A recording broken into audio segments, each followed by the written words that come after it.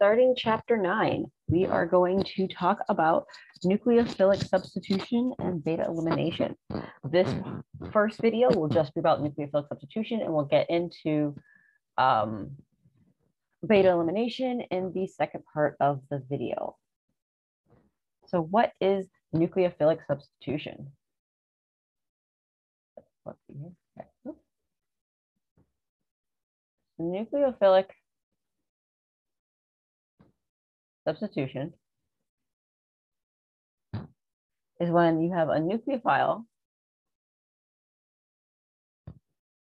that replaces a leaving group, which I will often abbreviate to LG. And as you know, the abbreviation for nucleophile is NUC, sometimes with a lone pair, sometimes with a negative charge, depending on what I'm trying to do. If you remember nucleophile, the difference between a nucleophile and electrophile, right? A nucleophile is nucleus loving, an electrophile is usually positively charged electron loving. So let's start with the most basic nucleophilic substitution that you've seen before. It's going to be the nucleophilic substitution of haloalkanes. Now, I will say that the models I'm going to teach are outdated. They've updated them since this textbook was first printed. It's a relatively new update. So the general ideas still kind of apply, but they have changed in the recent past. So do know that this information is a little outdated. But yeah, so the general idea for a nucleophilic substitution of a haloalkane, which hopefully you can figure out what reaction I'm talking about when we do this. So let's say I have a negatively charged nucleophile plus a haloalkane. It will give me the nucleophile replaces the halogen, and you end up with X minus. This can happen in two different ways. There's two different mechanisms. So let's talk about the mechanisms. So you have the first one, the one that's kind of the easiest to get is SN2. This is a bimolecular reaction where bond breaking and bond forming occur at the same time. Occur simultaneously. I put too many L's there. Simultaneously. So I like to think of this as, let's say you're hanging out in like the quad or the student center, I don't know, whatever you're talking to like one of your friends, and your friend is looking behind you and they're like, oh, you're somebody that you don't want to talk to is coming, or like it's your professor or whatever, right, for a class you have. And so your friend starts to back away as the professor comes in to behind you, and so you turn around to meet your professor so you can say hi as your friend leaves you. So it happens at the same time, right? Like your friend sees the professor is like, oh no, I don't want to talk to that professor. They start to back up. You turn around being like, why are you being weird? And it's like, oh, your professor's right here. Hi, how you doing? Okay, so it's bimolecular. So, and the bimolecular means that there are two species involved in the rate limiting step. And the rate limiting step is what's dictating the type of mechanism. So if you remember from a little bit of kinetics from Gen Chem, we talked about like, oh, the rate law, right, was something like rate equals K times A times B or whatever, and you figure out exponents and all that stuff. So that's kind of where this all relates back to. So the SN2 reaction, let's do our favorite game of color coding. So let's say I have OH minus. So OH minus is going to be my nucleophile. Pardon me. It's going to attack methyl bromide. And I'm going to draw this in a weird way for a reason. There's an H over here. You got an H over here, and you have a wedge H. So in an SN2 reaction, you're going to have a pair of electrons from the OH minus attack the carbon. right? Because the carbon, if you remember, has a slightly positive charge, whereas the bromine has a slightly negative charge due to the difference in electronegativity. And so as the OH minus attacks the carbon, the bromine is going to leave at the same time. What color am I? Purple. As you remember, everything's in equilibrium in organic chem. So what you'll end up with is this.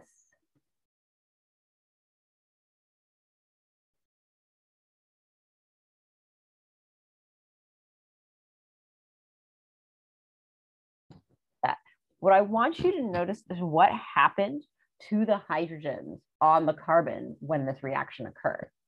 You should notice that there is what we call an inversion of stereochem.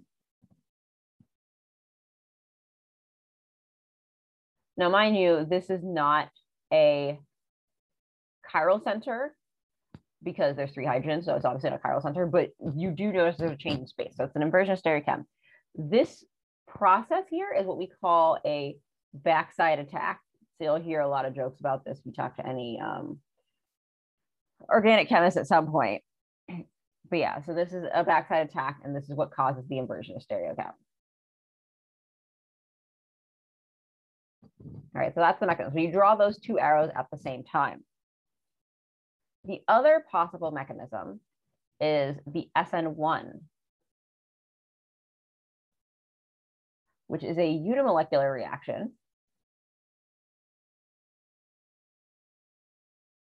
where bond breaking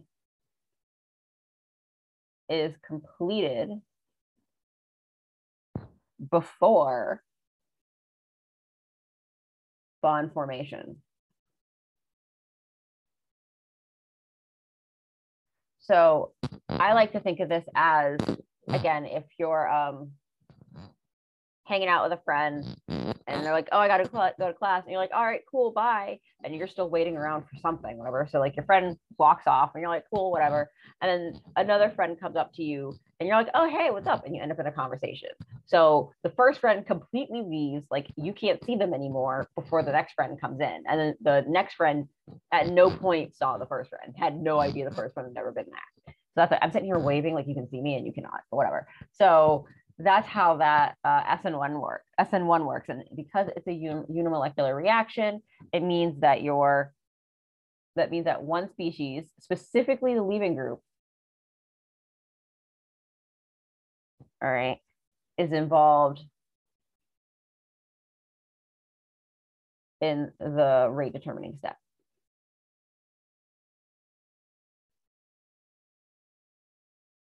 All right, and if you're wondering what all this SN1, SN2 stands for, it's the S stands for substitution. The N stands for nucleophilic. And then the 1 and the 2 tell you if it's unimolecular or bimolecular. So let's do an example of what a SN1 reaction would look like. So let's take a different variation of our earlier molecule. So we'll do this. We'll call it a CH3. We'll do some dashes, call it a CH3.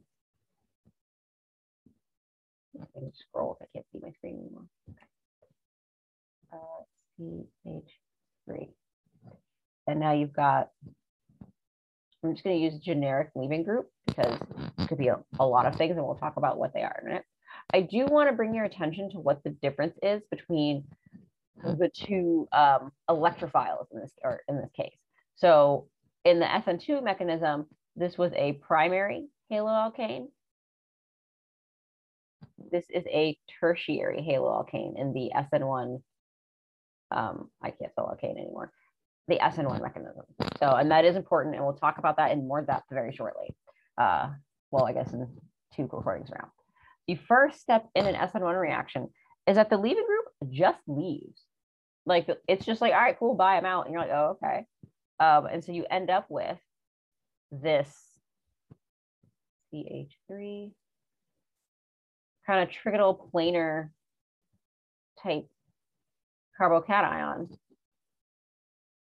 right? So it's doing that, and it's like, I guess everything's cool. And in the meantime, you have a nucleophile. And I do want you to notice that this nucleophile has a lone pair of electrons, but it's not negatively charged. It's going to attack the carbocation. Give another equilibrium. Oops. And you will end up with, let's see here, CH3OH X2 to C. And note that now these methyl groups, the CH3s that were attached, they can be in any configuration. So there's this in the middle step when I have the methanol attacking the carbocation, because it's planar, it can come from any direction. So there is no predicting stereochem in the case of an SN1 reaction. But yeah, so we have this, but now since we have an extra bond to oxygen, we have a positive charge. Now this is where things get kind of fun. You'll have some kind of base. Now this could either be more methanol, it could be the leaving group. A lot of things can do this. You don't necessarily have to specify. For me, if you just want to put base, put like a letter B and a lone pair, you can do that. It's going to take this proton so that oxygen can get back to being neutral. So this has got a lot more steps in terms of the mechanism than SN2, CH3, because I don't feel like drawing it all up. But that's how it works. So what did I want to bring your attention to?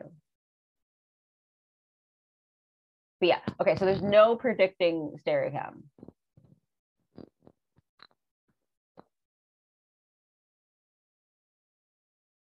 Because of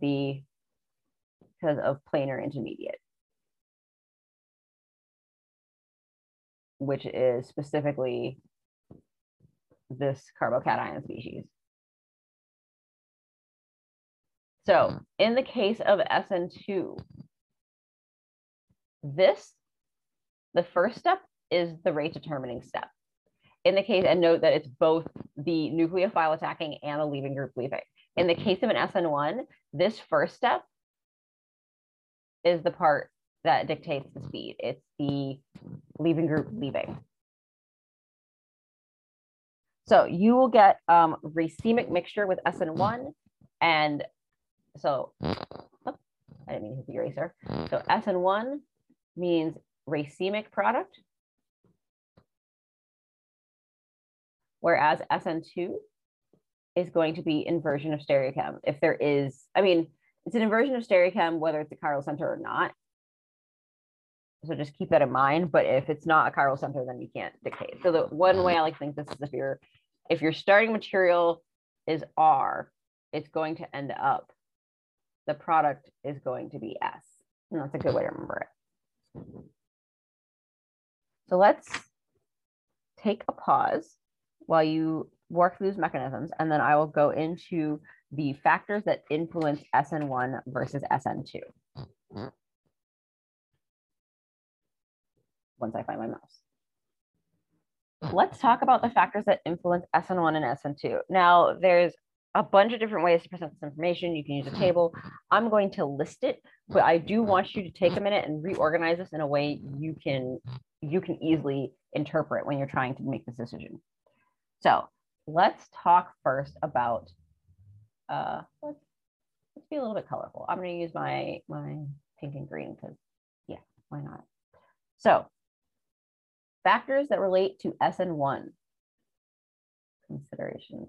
Maybe I'll just do both of them side by side. That's probably a better way to do it. All right. So then we'll do, I need more space than that. Not stupid.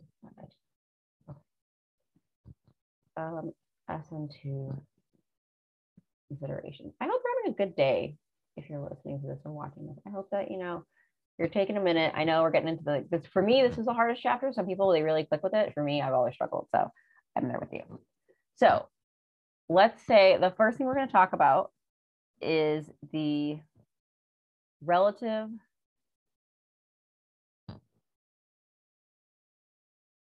stability of the carbocation. So this is specific to SN1 because there is no carbocation in SN2. So you should be pretty familiar now with the fact that we know that tertiary is the most stable, whereas primary is the least stable. So why does this matter? If you remember, the first step is for the leaving group to leave. So you need a really stable carbocation to give the nucleophile enough time to attack. So let me break here. So it's important because need time after LG leaves for nuke to attack.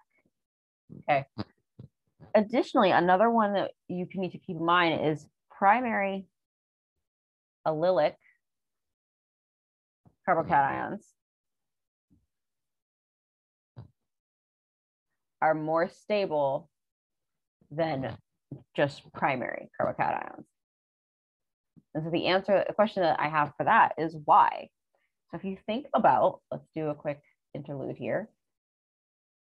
So this is what we would call an allylic primary carbocations. This is a primary allylic versus a primary carbocation. What do you see that's different? You should know this because we talk about this all the time, and I told you it would come up over and over again. So that's the reason why I look. So anytime you can stabilize a carbocation further, it's always going to be more stable than the stationary version. So keeping in line with that, your benzylic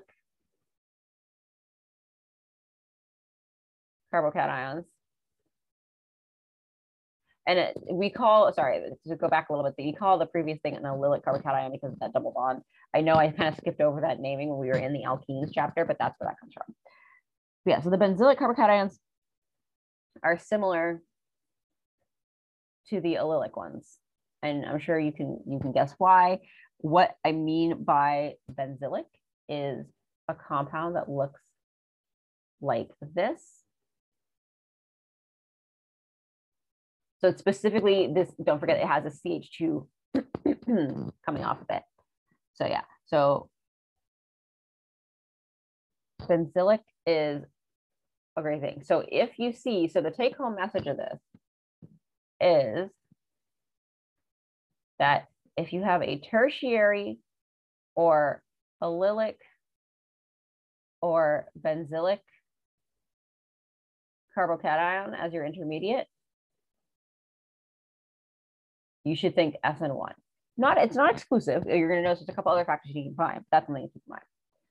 All right, so let's go back up to our SN2. I should probably put like some kind of barrier between these two so I don't go drifting. Okay. So with SN2, the big factor to consider is what we call steric hindrance. Now I've touched on sterics briefly a few other times. It's literally just the amount of space something takes up. And this is important because of the backside attack. Right, so you can imagine, well, let me first do the table and then I'll show you what the difference is. So as a general rule, tertiary haloalkanes are almost always SN1. Oh, I saw an S and my brain went, yes. So are almost always SN1. So you can think of this as something that looks like this. These are almost always SN1. Primary haloalkanes are pretty much almost always SN2.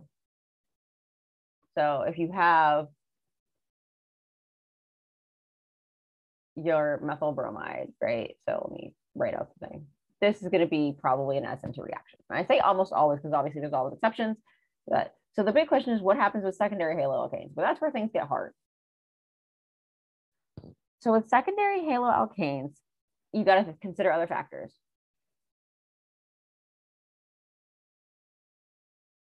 What are those other factors? I'm so glad that I asked myself that. Let me give you an answer. So something that we call beta branching is really important for this. So if you have 3 beta branches, there's no SN2. I'm sure you're sitting there like, what is a beta branch? Well, here we go. So if we have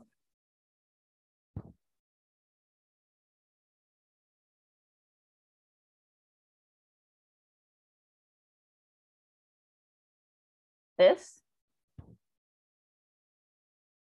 is probably SN2. If you have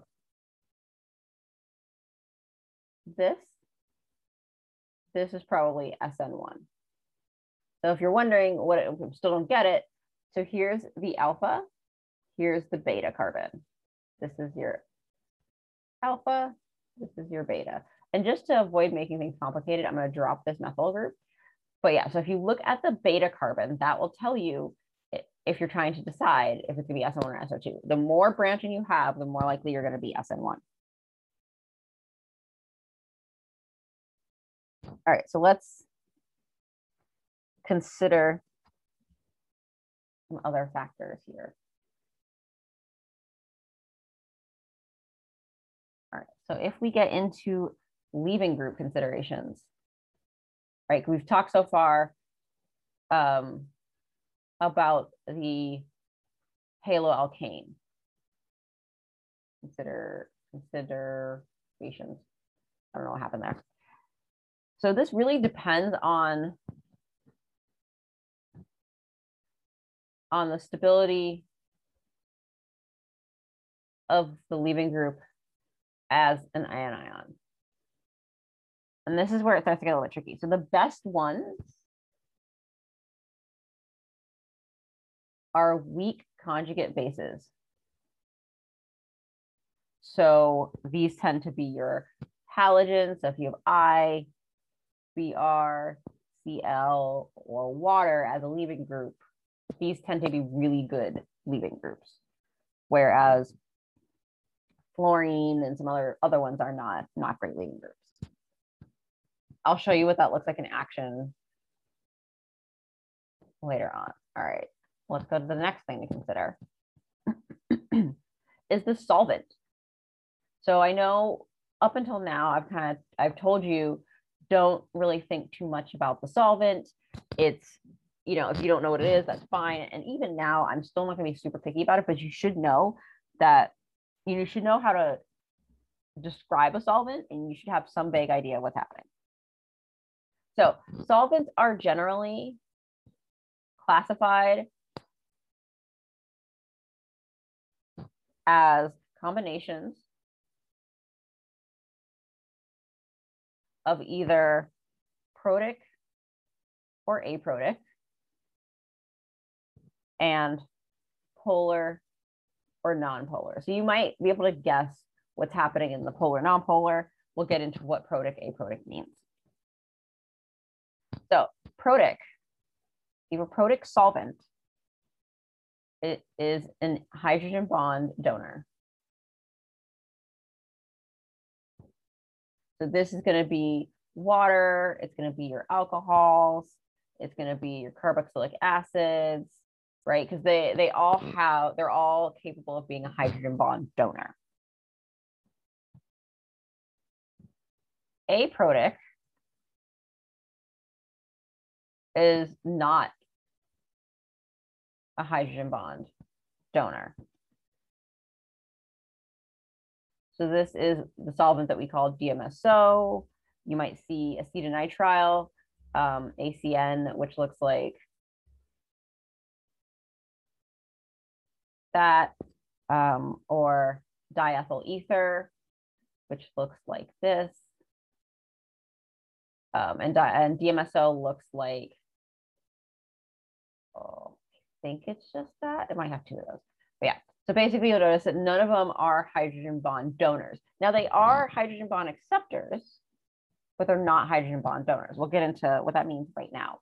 So you can have a polar solvent, which is technically defined as a solvent that has a dielectric constant that's greater than 15. And so we'll talk about why that's important in a second. And then you have your nonpolar solvent, which has a dielectric constant. And this is going to blow your mind when I say this. That's less than 5. Right? So if you have something between 5 and 15, you have complications. So the benefit, let's talk briefly about what the benefit is of having something that's polar versus having something that's nonpolar versus protic, aprotic. So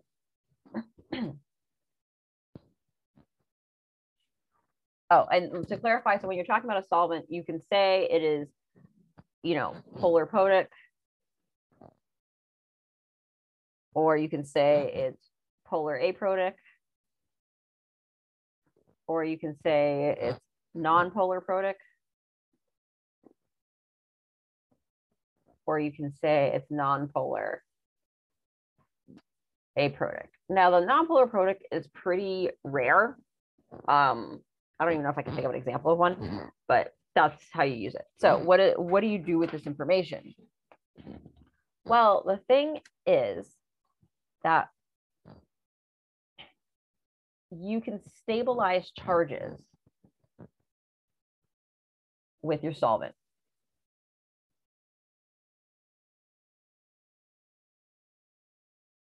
So in the case of a polar solvent, sorry, I don't know, I flipped some weird stuff, shenanigans happen.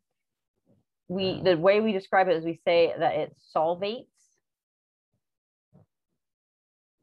charges generated in a reaction. What this means is if you have, say, a Cl minus that came off of a compound, and you have a polar solvent like water, you can imagine that when it orients itself, why did I do that? That was silly. Clearly I'm drawing and not thinking. You can imagine that the H's will point themselves towards this because the H's are slightly positive while the oxygen is slightly negative. So they'll surround that charge,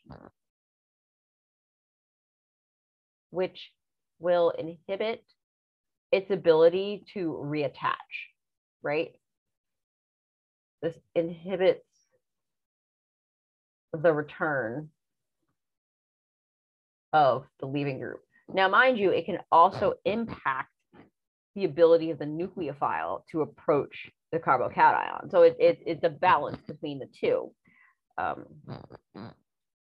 Where in the case of a non-polar solvent, it does not stabilize charge. It doesn't stabilize the charges or solvate anything. Or solvate. Let me fix that less than, because that's a terrible less than symbol.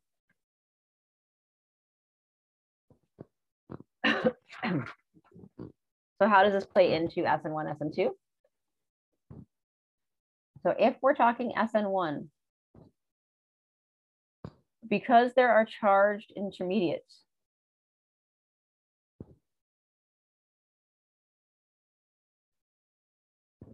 so the solvent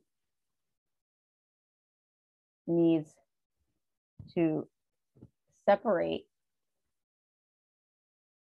and stabilize the charges generated.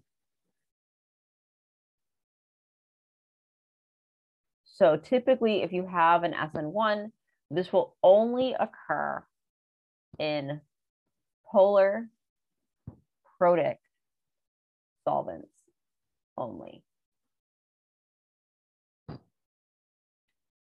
Whereas SN2 reactions need to avoid solvation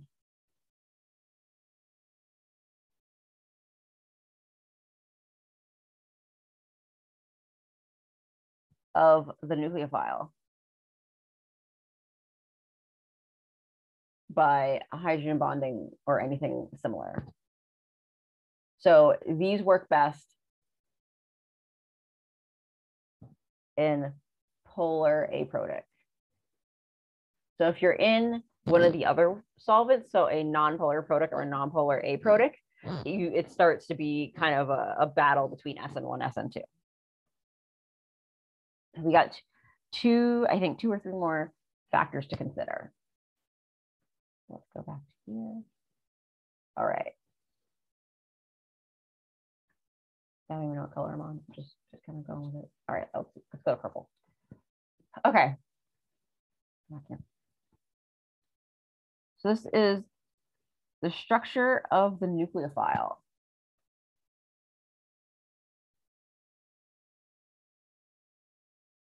And I'm not going to stop this recording. I'm just going to keep going. I know this one's going to be a little bit long. So first we need to talk about what's the difference between a nucleophile and a base. And this is really kind of challenging to get a good handle on. So nucleophilicity. So this is technically defined as the kinetic property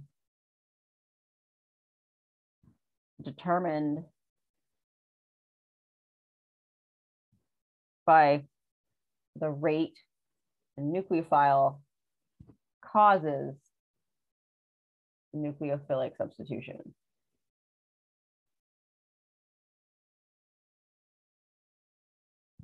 In contrast, basicity is an equilibrium property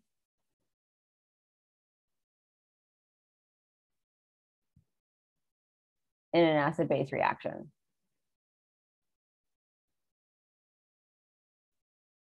So they are different. You can talk about the nucleophilicity of something and the basicity of something, and they're not always the same. You can have something that is a good nucleophile, but not very basic. So, but basicity is often related to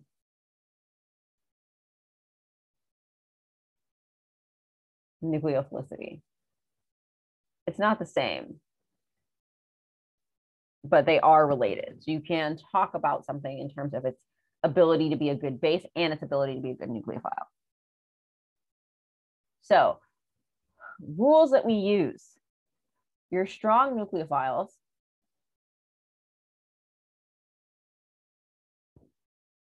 have a pKa that's greater than 11. Your moderate ones have a pKa that's approximately 11. And your weak nucleophiles have a pKa that's less than 11. Other factors to consider when talking about the nucleophile and trying to determine if something is SN1 or SN2. The stronger the interaction of the nucleophile with the solvent, the weaker it is as a nucleophile. So the lower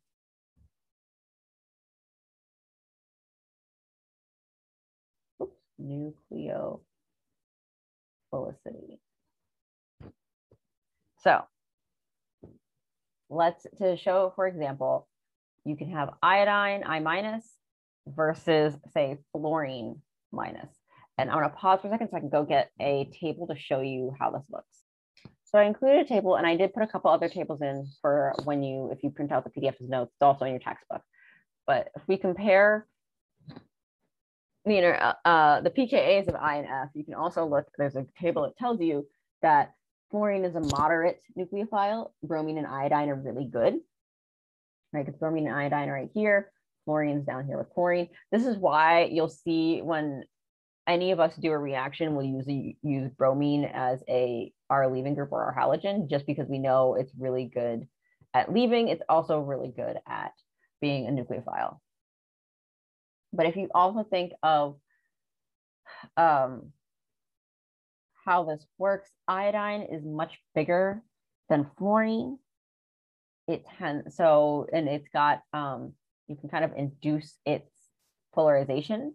So it's a better nucleophile than fluorine, where the charge is really concentrated. So this is small, concentrated charge, which means it's going to interact a lot going to interact strongly with solvents. Whereas iodine, because it's so big, it's large, it's got, you know, a dispersed charge. It's not going to have a whole lot of interactions with solvent. So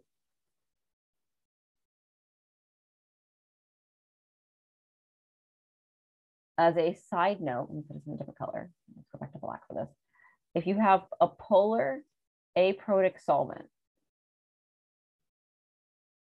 they're really good at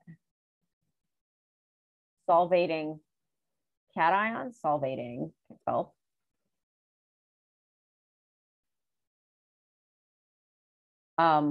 But not anions.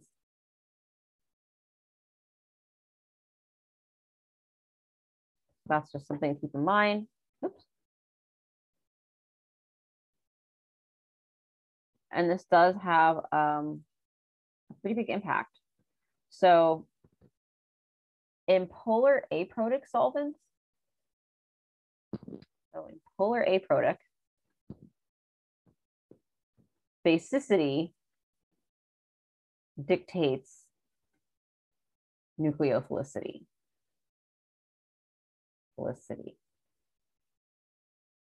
In, let me scroll down.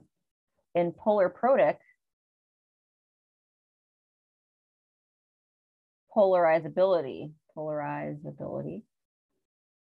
I missed all the letters at the end of that word. Let's try that again. Polarizability dictates nucleophilicity.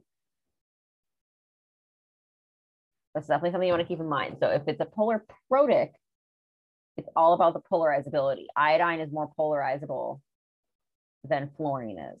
That's why iodine's a better nucleophile in polar protic solvents.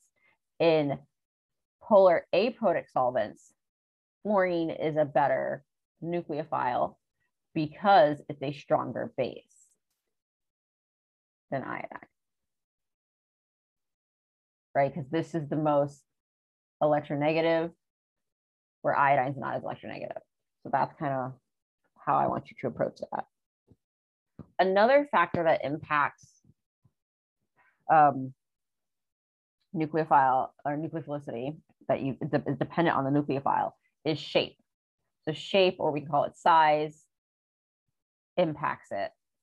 So if you have ethoxide, so ETO minus, this is a really, really good nucleophile. If you have tert butoxide, this is very, very bad nucleophile.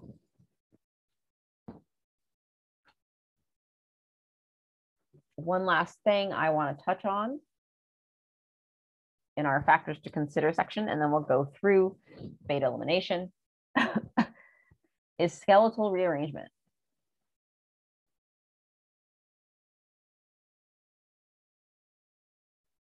So in SN2, there is no rearrangement. And I want you to think about why. Whereas in SN1,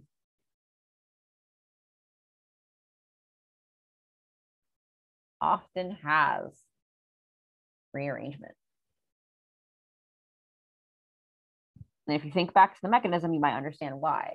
So an example of this is if you have, say,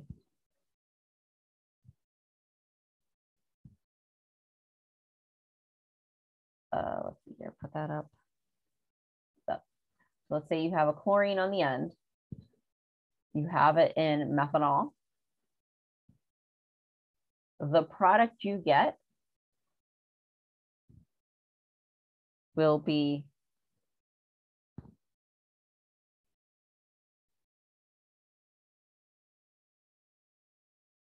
this. You will get a rearrangement. So note, it's not here. Let me draw it slightly differently so you can track the carbons from the original compound a little better. So this is the difference of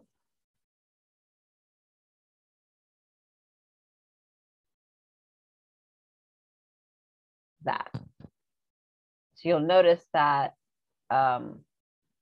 instead of coming off of here, actually let me number, because I think that might make it a little easier for you to see what I'm trying to say. So if I go 1, 2, 3, and then 4 is the ring, I still have 1, 2, 3, 4, but if you look, instead of attaching to 2, it attached to 3. Okay, so that's what I mean by rearrangement. And I also want you to consider why it's a hydride shift, not a methyl shift.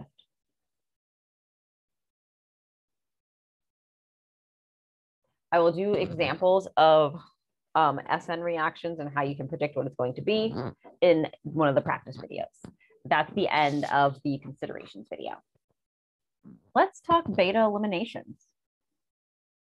Because all nucleophiles, oh, got too excited there. Because all nucleophiles are also bases, beta eliminations is a competing process with substitution. Write that more efficiently. The beta elimination competes with substitution.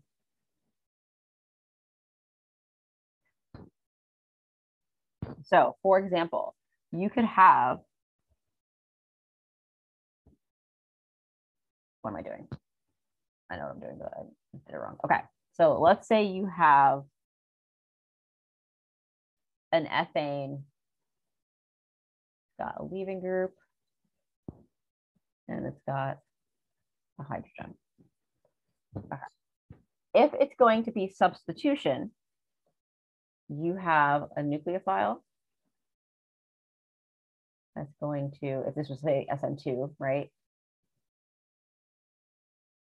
It will attack a carbon with the leaving group on it, and the leaving group will leave to give you a carbon-carbon with your nucleophile, with your inversion of stereochem, right? Let me keep my, oops.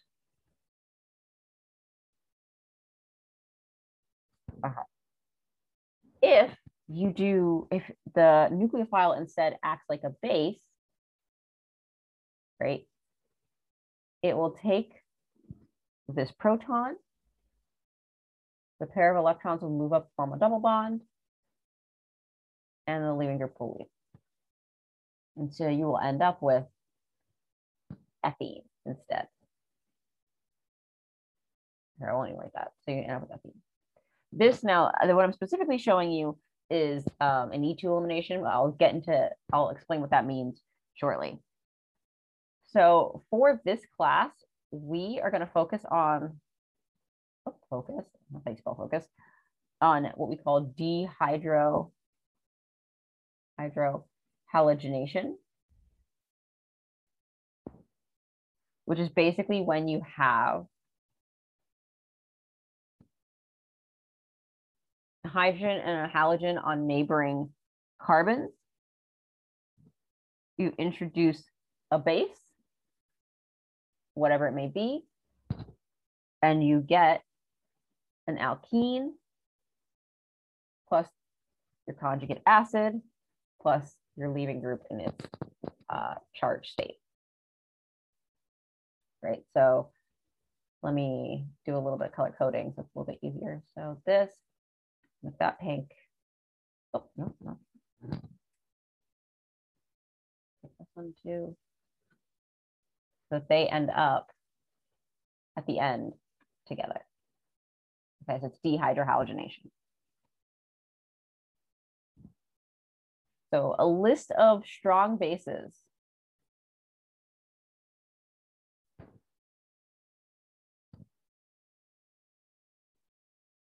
that lead to beta elimination more often than substitution, not always, because there are a lot of factors you need to keep in mind, and I will go through them shortly, are your OH minus, your OR minus, so this is your alkoxides, as we call them,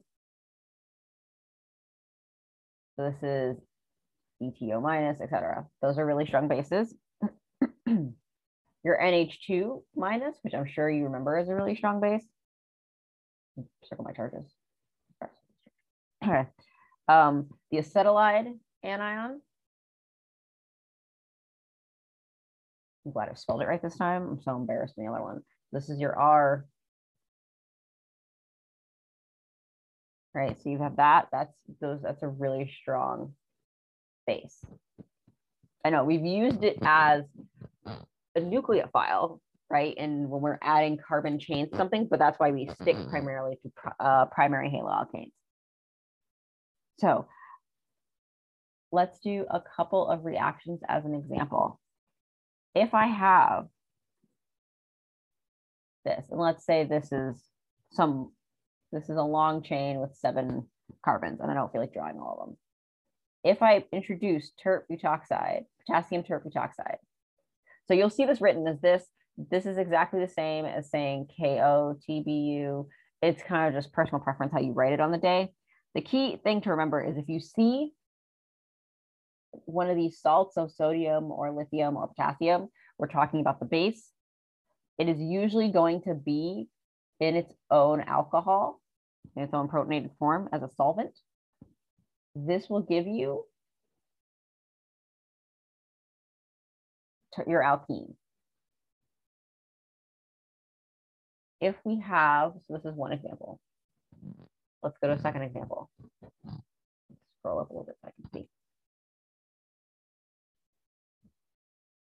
And I want you to pay attention to what features you see that are overlapping. So this time we're going to use sodium methoxide, which is a really great base to use if you need a strong base. Sodium methoxide and ethanol.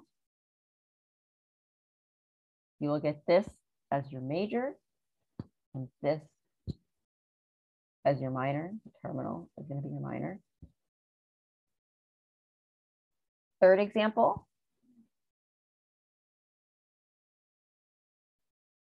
And yes, I told you we were going to use a lot of bromine because it's just so much easier to deal with. It's almost Moana, but it's not, but it's almost. Okay. MEOH plus that. So this is your minor. This is your major. And so what do you notice about these reactions? So in the first one, you have let me change colors. So you have a primary haloalkane, right? Which so far you're like, oh, it's gonna be substitution. But this is a really bulky base. So it pretty much only ever acts as a base. That's why you got your elimination. And the next two, both of them are tertiary haloalkanes, right? So you can use smaller bases that are still strong, but it's still, they're both really strong bases. Strong, small base. Now, I want you to pay attention to the major and the minor products. What's the difference between them? If you notice, the major products are the more substituted alkenes. This has a name. This is Zaitsev's rule, which if you're doing a beta elimination, the product is going to be the more substituted alkene. And if you're not sure what I mean by that, if you remember when we talked about like Markovnikov and it was like the least amount of hydrogens, if you look here, this has 1 hydrogen over here. The minor product has 2 hydrogens on the end. This minor product has 2 hydrogens on the end. This one has 1 hydrogen on the end. So it's the one with the fewest number of hydrogens is your major product if you're doing a beta elimination. So let's get into what the mechanism of a beta elimination is. as I'm sure you've guessed, there are two types. So there is E1, which is similar. It's a similar mechanism to SN1 because the leaving group will leave before the base attack. Before base attack. So what this also means is this is always a mixture in the sense that you will always get, if you have an SN1 reaction, you will almost always have some E1 as well. So this is a situation in which, depending on what you want to do, if you can't do something more predictable, like using an SN2 or an E2, which I'll show you in a minute, and you have to use an SN1 and E1, you'll only show me the product that you plan to use, not the other one. All right, so let's get into the mechanism of this. We'll do blue and orange for this. Okay, so I've got a tertiary haloalkane. I'm sorry, give me 1 second. I got to answer that phone. All right, so we have tert-butyl bromide. So we're looking at a tertiary haloalkane. So you should already be thinking something, it's going to be a 1. You may not know if it's an SN1 or E1, but it's definitely a 1.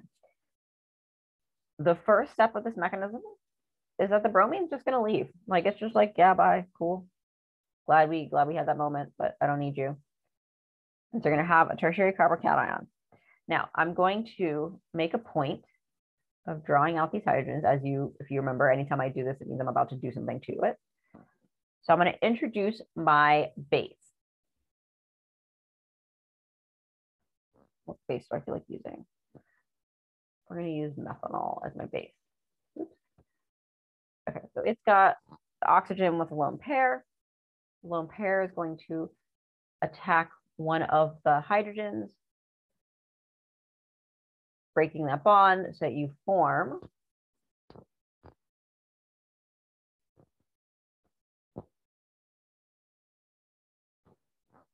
this plus your now protonated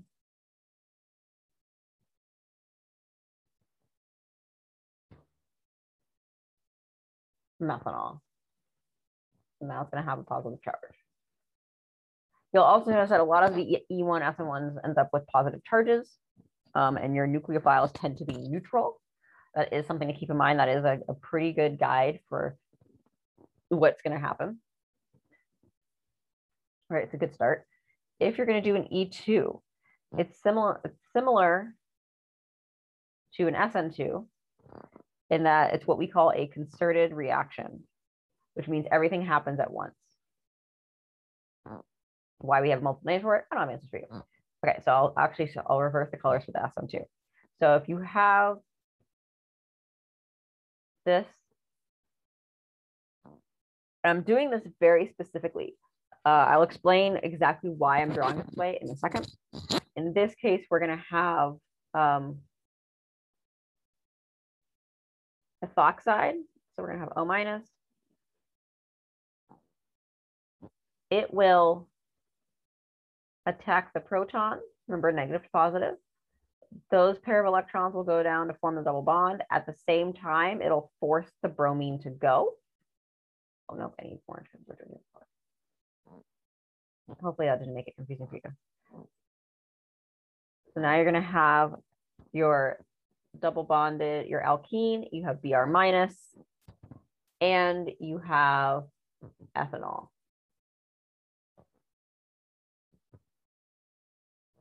So I want you to notice that in the case of E2 and also SN2, you tend to have negative charges. It's not a hard and fast rule, but it's a good thing to keep in mind. So those are the reactions. Now let's talk about regioselectivity. Because if you remember, we talked a lot about regioselectivity for in other reactions, if it's Markovnikov or anti-Markovnikov. So now we're going to talk a little bit more like Zaitsev's rule versus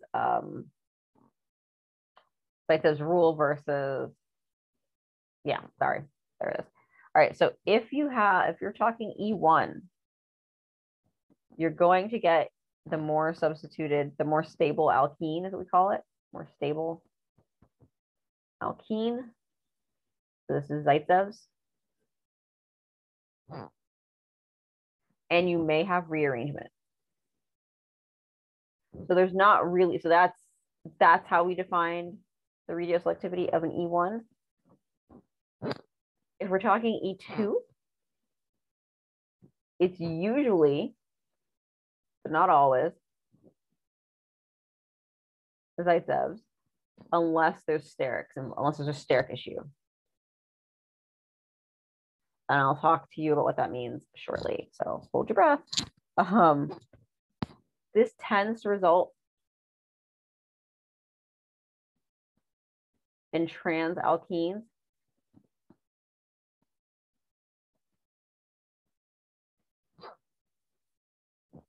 And if you have a secondary haloalkane and a strong base, you're going to get E2 preferentially over SN2. So secondary haloalkanes are kind of the most difficult thing to keep in mind. All right, so let's talk stereoselectivity.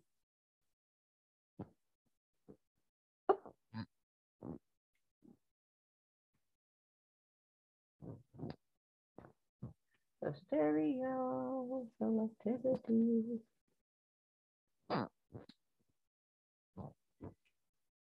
So when we talk about stereoselectivity, we're only talking about SN1, or sorry, SN2.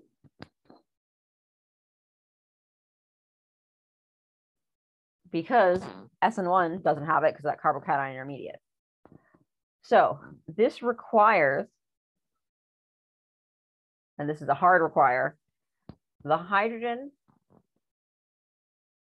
and the leaving group. Why did I say this was, hold on. This requires the hydrogen and the leaving group to be, we call it anti-periplanar or antiplanar, to allow for backside attack, because it's always the backside situation there. Okay, so let's bring it back to some Newman projections, which I'm sure you were like, oh, I hope we never have to do those again. Nope, they're back. So if we have this, right, poorly drawn Newman, okay. So if our leaving group needs to be here and our hydrogen needs to be here. So this is what we mean by anti-periplanar. This is the equivalent to saying H is here, leaving group is here. And then you have your other things.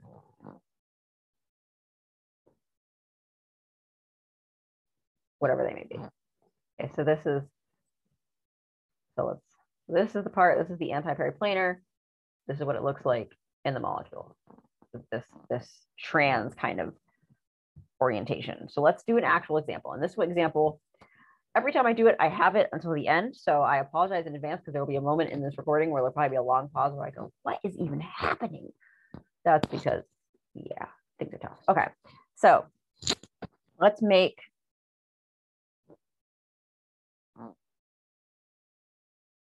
we're going to rotate our molecule, make things a little easier for us.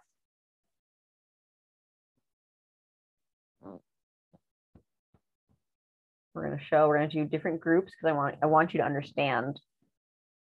And I will make a model kit as well and show that on camera. But we're going to go through the mechanism first. So what will happen is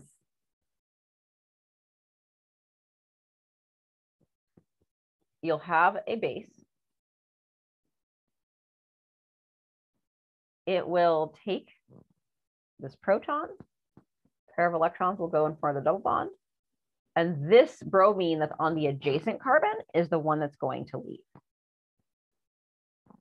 So if I was to draw this in a parallel, so if we go back to our Newman projection, so what is happening is going to be here's my hydrogen, here's my hydrogen. Here's my bromine, here's my bromine, here are my phenyl groups. This is the equivalent of saying this base is going to take this proton. I drew that a little bit. Now it's going to take that proton. So this pair of electrons is going to go down and form a bond. It's hard to draw a mechanism in Newman. That's why we don't do it. And as a result, this bromine that's at the bottom is going to leave. So what happens is, so they're both going to the same thing. So I'm going to put them back in this. Is you're going to end up with a Br, double bond, phenyl, phenyl, and a hydrogen.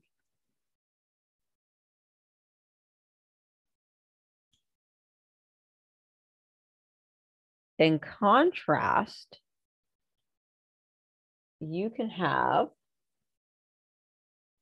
an alternative structure where, I'm going to keep the color the same and hopefully that's not too confusing. If I have, this always takes me a minute to draw. So please forgive me as I figure out how this, despite the fact that I have it in my notes, I always doubt my notes and go like, did I draw that correctly? And I'm like, I'll figure it out in class. I never figure it out in class. I don't know who I'm lying to. I'm lying to myself is what's happening. So this is supposed to be the equivalent of, and I will, once I draw the Newman, I'll convert it into the wedge dash above. So if this is my H, this is my H, and this is my phenyl, and this is my phenyl, and this is my bromine, and this is my bromine. If I have my base come in, it'll either attack this one again and give you the same mechanism, or it will attack this hydrogen, which comes down and boops this one. So hold on, let me draw, let me fix the drawings that make sense why this is happening. I think this is supposed to be wedged. This is going to be dashed. What did I do? I don't know. Let's figure it out. Wedge and dash on my phenyl. I think. Nope, you can't be wedged. Do you have to be dashed? Nope, that's not going to work. All right, hold on. I'm sorry, this is going to be a slow part of the video. So if you need to hit the fast forward for a little bit, feel free while I figure out what I am doing. Because I know that they can't be the same. So I think this is a wedge and that's a dash, right? Because if you put these in the dash, so those are opposite each other. Everybody's opposite each other. Okay, cool, awesome. Whew, that took way more than it should have. Now I don't even know if that's right. Hold on. If I rotate that, yeah, that side's right. If that's the back. So I'm looking at the front is, yeah, okay, so that's how it looks every time. Every time it takes me forever. Sorry about that. So then your product is going to be Br, phenyl, bond, phenyl. So notice that the starting stereochem is going to greatly impact the stereochem of your product. So if you have, you know, a cis arrangement, cis is a strange thing to say because it's not like cis trans, it's a linear compound. You'll end up with a kind of cis alkene. I mean, it's trans if we're talking, so let me not do that because that's gonna be really confusing. But your stereochem of your product depends on how your starting material is organized. So let me pause and find a model kit and I will show you what this looks like with the model kit. Okay, so to put that in perspective, I don't have my headset on, so you can't even hear me. I'm sorry. All right, so this is our molecule. The white is hydrogen. The reds are bromine. And the blues are going to be our phenyl. I'm going to write that down. I'm going to forget about 2 seconds. So H, you really no pen? Okay. So H is white. Red, bromines are red. And then phenols are blue. So real quick, let me re-show you the one note structure so you know what I'm making. So I'm going to set it up so that my hydrogen and my bromines are opposite each other. So hold it so you can see it. Okay, so this is what it's going to look like, right? The hydrogens are set up that way. The phenols, which are the blue, are over here, and the bromines are the red. So let's stop the share so you can see this up close and personal. Okay, so this is what you're looking at, Newman projection, right? So what happens in the reaction is the base is going to attack this proton in the front, go down here to form a double bond, and kick off this bromine in the bottom. When you do that, so let me make that go away. I am a base. All your bases belong to us. That's I'm too old for that. Okay. So when you do that, you can imagine now. So this is I didn't rotate anything. This is how it was before, right? The front one had a hydrogen coming up, and then there was a red bromine coming here. I just took them off. So when you put this and flatten it out, because double bonds are flat, right? Your blue groups are on the same side because of where they were in the starting process. Now, if I go to the other one, let me show it to you again so you can see what's happening. I started off, if I drew it correctly, which is always questionable. Hold on, I think it goes, yeah, it goes this way. So this is going to be my hydrogen. Okay, and this is going to be bromine. Oh, right. Okay, so this structure is, what did I say? Phenyl is blue. Oh dear, hold on. Why didn't I look at the structure before I did it? I don't know. Okay, so yeah, so this is my new Newman projection with the same trends. So my hydrogen is here, the bromine is going to leave us here, right? They're right opposite each other, but the phenyl groups, you'll notice, are on opposite sides. I might need to update that drawing. I don't know. I'll update the drawing if I need to. So when the base comes in, it's going to take this hydrogen. Okay, don't want to come off, right? I haven't rotated anything. It's going to take off this back bromine, right? Because it's going to form a double bond. When you form your double bond, so when you flatten everything out, the phenyl groups are opposite each other. Okay. That's what's happening in these E2 eliminations. You have to have that opposite effect. So let me, if you need to receive that, feel free to rewind. I'm going to update the drawing to make sure that I drew it correctly. So where's my mouse? Hold on a second. Okay, so I fixed the drawing. So you'll notice I moved the bromine down to the bottom and I made it dash on the right side, and I made the hydrogen the line on the right side of the second molecule. So this gives you, so in the left one, your phenyl groups are cis. In the right one, your phenyl groups are trans. So you do need to pay attention to the stereochem of your starting material when you're drawing these products. That is really, really important. So what does this look like when you introduce a ring, right? Because rings are always the thing. So again, this is where chair conformation would be really, really helpful. So if I have, let's put an isopropyl group here, and let's put a chlorine here. So these are cis to each other. So what does this look like in chair conformation? Because that's what's going to really help you understand what's happening. So I'll put the isopropyl equatorial, right? Because that's lowest energy. That means that the chlorine is going to be axial. As you can imagine, there's an axial hydrogen here. There's an equatorial hydrogen here. You have two options, right? Because they have to be anti-periplanar. So your base, whatever it may be, so let's say it's methoxide, so can take this proton, which will then come down, form a double bond here, and kick off your chlorine. Or as an alternative, you can have your methoxide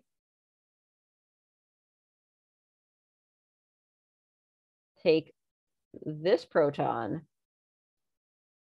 bring a double bond, and kick off the chlorine. Now, note that these are effectively the same proton because this is not an SN1 or E1 reaction. The leaving group's not leaving first, so there's no need for carbocation stability.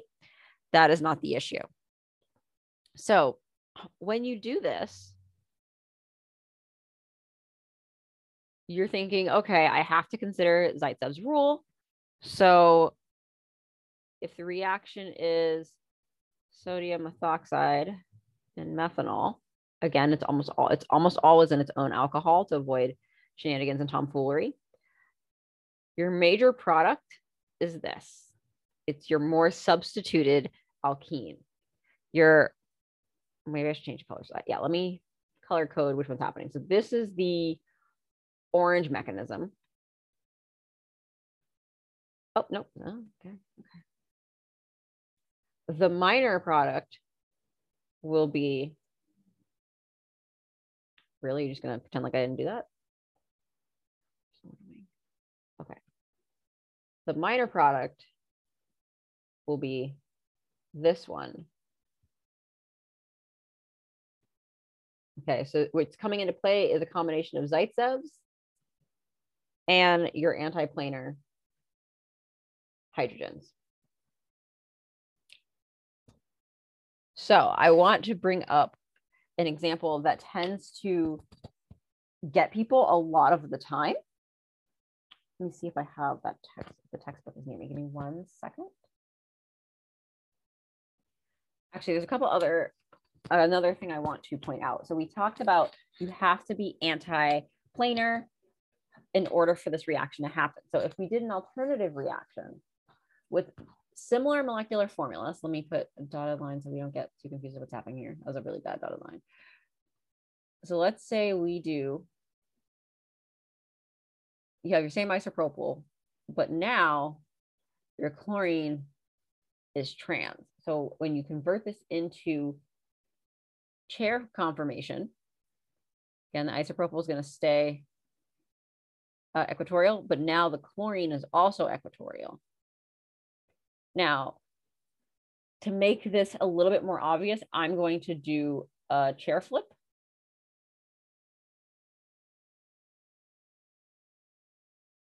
Oh, wow, what was that nonsense? So as you can see, you're not the only person who still struggles with drawing chairs. Like I said, I really only draw them one way. This will give me my isopropyl as axial and my chlorine as axial. This means that if there is an E2 reaction, it's not going to go here. Not here, because this isn't an anti-planar hydrogen. The only place you can find an anti-planar hydrogen is going to be here. So your base will only come in, whatever base it may be. I don't have a lot of space, so I'm not going to, that's a really bad beat. We'll take this proton, double bond it down and make this leave. So the only product you get is going to be this. Because you can't go the other way because that is not an antiplanar hydrogen. And the reaction will not go if you don't have an antiplanar hydrogen. Another thing to consider, so we talked a lot in SN2 about, and the factors that influence it, is sterics. So now, if you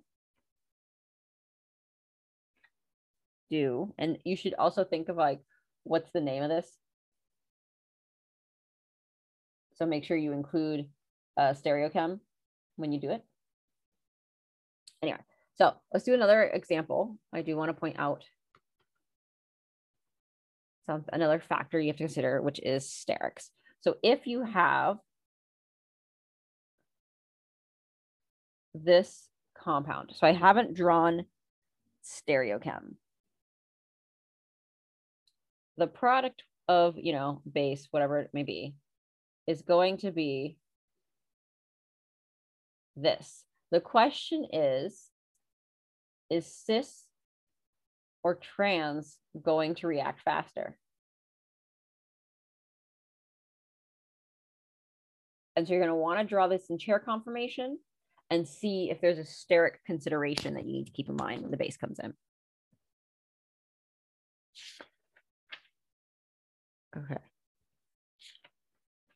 Now I'm going to pause and go into a quick ending that goes over the differences between substitution and elimination and how you can make a decision behind them, between the two. I said behind them. Ugh, silly me. So how do you decide if a reaction is going to be substitution or elimination? And how do you decide if it's going to be SN1, SN2, E1, or E2? So as I mentioned, SN1 and E1 kind of always go together. You can't really separate them. So really you're trying to decide between SN2, E2, and SN1. So if you look at the type of alkyl halide, if you have a methyl or a primary, SN2 is heavily favored. You really don't get SN1 unless, with the exception of, as you can see, allylic and benzylic cations. Those are the only times SN1 becomes a possibility. Otherwise, you're pretty much always SN2. Once you get into secondary and tertiary, you have to pay attention to other factors, such as the solvent. So if you're in an aprotic solvent with a good nucleophile, you're going to be SN2. If you're in a protic solvent, which is usually a pretty good giveaway, with a poor nucleophile, you'll get SN1, but you also have to pay attention to the fact that you will also get rearrangement.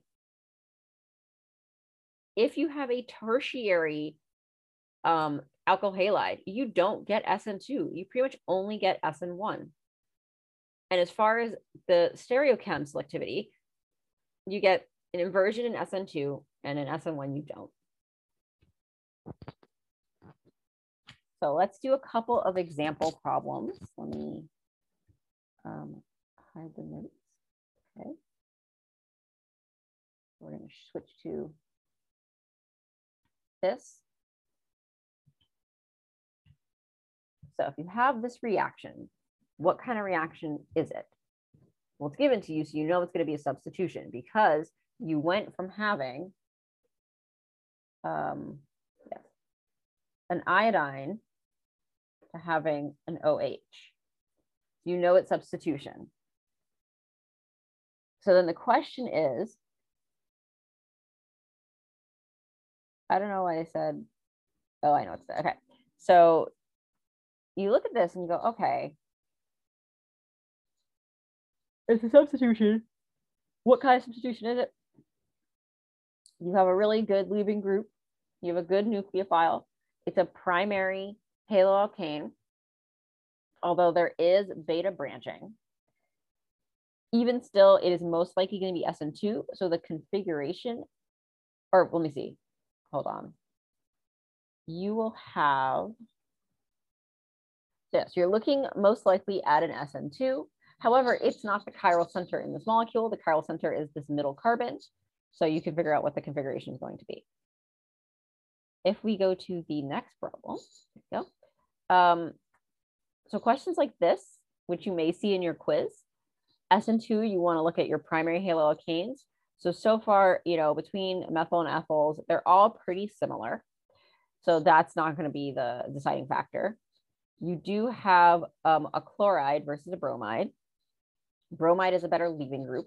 There's a good chance that that's going to be, if the chloride is not going to be the one that is the highest rate. So then you look at the solvent. And so you want a aprotic solvent. So, you know, methanol is not going to be it. Yeah, so methanol is a protic solvent, so you don't want that. You don't want that. HMPA is, I feel like it's an acid. So it's not going to be so HMPA. So I'm not sure what HMPA is, so we have to come back to it. Water is not a good nucleophile, so that's not going to be it.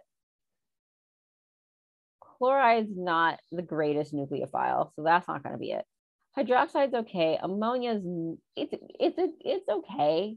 It's not great. But you know what? Hydrogen sulfide as a minus charge is a good nucleophile.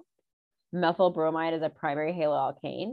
And I'm pretty sure HMPA is an aprotic polar solvent. So this is going to be, 5 is going to be the one with the highest rate. The questions you'll get asked are a little less complicated. You should be able to figure it out based on even the structure of the haloalkane or the base. Let's see, what other questions I have here? I should clear out my annotations. I don't know, I don't want to read that question. Let's see here. So you'll get questions like this, like which would react fastest in the substrate substitution reaction. So you need to think about what kind of substitution reaction we're looking at. This is probably, we could also look at the compound. So we're looking at the difference of O-TOS. TOS is a really good, makes this a really good leaving group. So A has a really good leaving group. B is okay. Bromine's a good leaving group. It's a secondary. C is okay. It's a primary haloalkane, but it's got beta branching. 4 is a pretty good leaving group with bromine. 5 has a good leaving group, but it's secondary. So it's not going to be 2, 3, or 5. So you're looking at 1 versus 4. And in this case, the answer is going to be A, because tosyl is a much, much better leaving group than bromine is. Let's see, is there anything else, any other problems that would be really... So questions like this, like which one will give the fastest SN1? If you do 1, and this is something I want you to pay attention to, your carbocation is going to be directly on the ring. So you're not going to have the opportunity for resonance. And 2, you have a benzylic cation once the bromine leaves. 3, you have a tertiary carbocation, which is pretty stable. 4 is an allylic carbocation, which is also pretty stable. E is a benzylic carbocation, but it's a double benzylic carbocation, which I'm sure as soon as I said that, you went, oh, well, the answer is clearly, hopefully, obviously 5, because you have double the stability.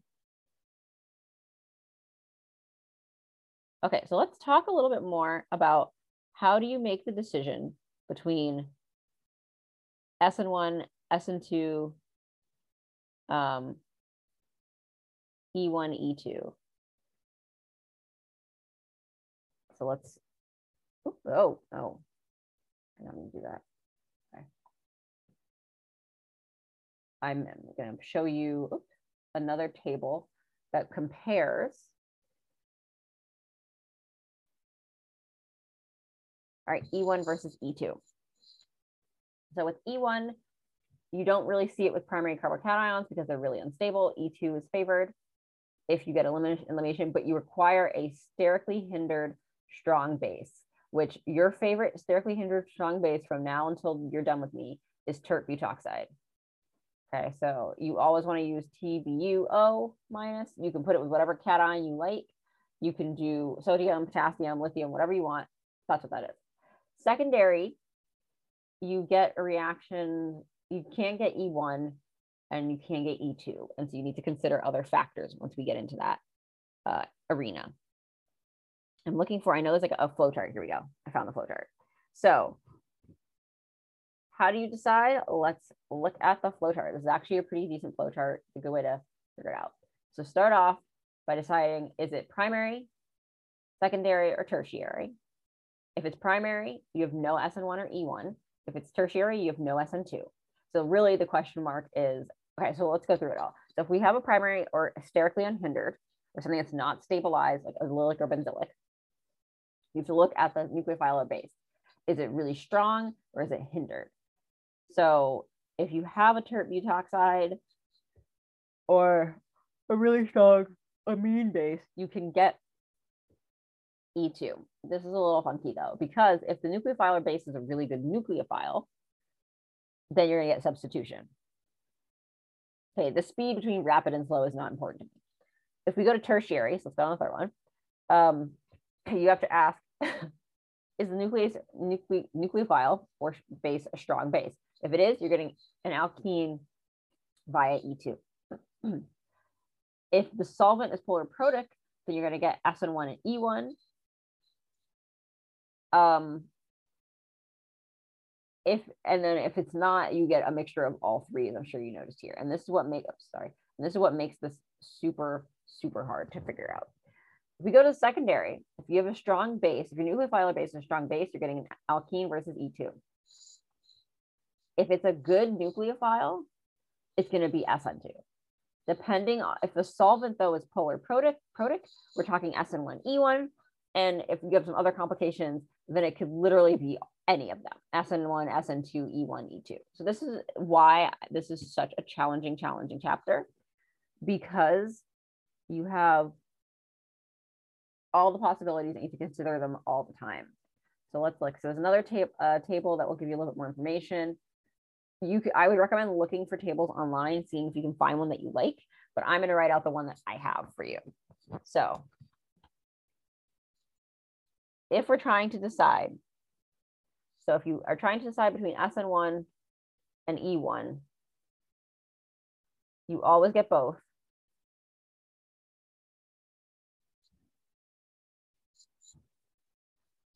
But you will see SN1 more than E1 if a weak base is used. But it's still really difficult to predict. But hard to predict. There we go. All right. If you're trying to decide between SN2 and E2, that's a little bit easier to do.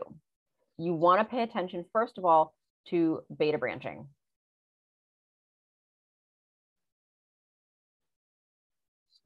And to some extent, you also want to pay attention to the beta branching, or you can have alpha branching. So like, meaning if it's like secondary, this will favor E2 if you have that branching.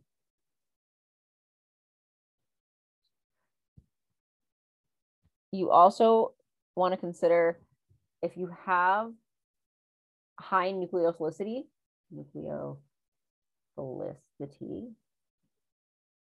then it favors SN2, If you have high basicity, it favors E2. So again, this is where you're like, wait, but good nucleophiles happen to also be good bases. How do you decide? So you can use pKa. Remember the rule of 11? pKa helps. So for instance, RS minus is a nucleophile. You're going to get SN2. In contrast, RO minus is a base. So you're going to get mostly E2, but not always. It's not a hard and fast rule. Something you can do to impact whether you get a nucleophile or electrophile is temperature. And this is a good way to tell me what you want. So if you have high temperature, you're probably looking at E2. Low temperature is going to be SN2. So you can always use heat. And I use this as my indication for heat. If you need to, if you're trying to tell me you want it to be an elimination, not a substitution. All right, if we look at primary alkyl groups, so if you have a primary haloalkane, it's not going to be E1 or SN1. And this is the same thing that's in the table above. So if you're like, I get it, I don't need to listen to last, feel free at least to fast forward a bit. So no E1 and no SN1. If it's a strong base and sterically hindered. So a good way to tell me that that's what you're looking for is to use tert butoxide and tert butanol. This is your way of saying you want an E2. So strong base. It's not sterically hindered. So meaning it's not big and bulky. Is mostly SN2, but check the PA. But check pKa. See if you're at 11 or not. So if you have that pKa table, it's a good thing to have on hand. As I mentioned, secondary alkyl groups are the really challenging one. So if you have a secondary haloalkane, if you have a strong base, it's probably going to be E2. If you have, wow, I don't even know what I was writing there. My hand kind of just gave up on me. Okay, so if you have a weak base, but it's a good nucleophile, which again is possible. You look at the difference between sulfur and oxygen. So size is really a good factor here. You're looking at SN2. So this is something like if you're talking S minus, anything S minus or I minus, like if you're a big ion, right, you're a good nucleophile, but you're not a very good base because that charge isn't concentrated in one spot. If you have a bad nucleophile and you're in a polar protic solvent and you have high T, so high temperature, you're looking at SN1E1. And finally, if you have a tertiary alkyl, there's no SN2, it's just not possible. You have a strong nucleophile, which will also be a strong base. You're looking at E2. If you have polar protic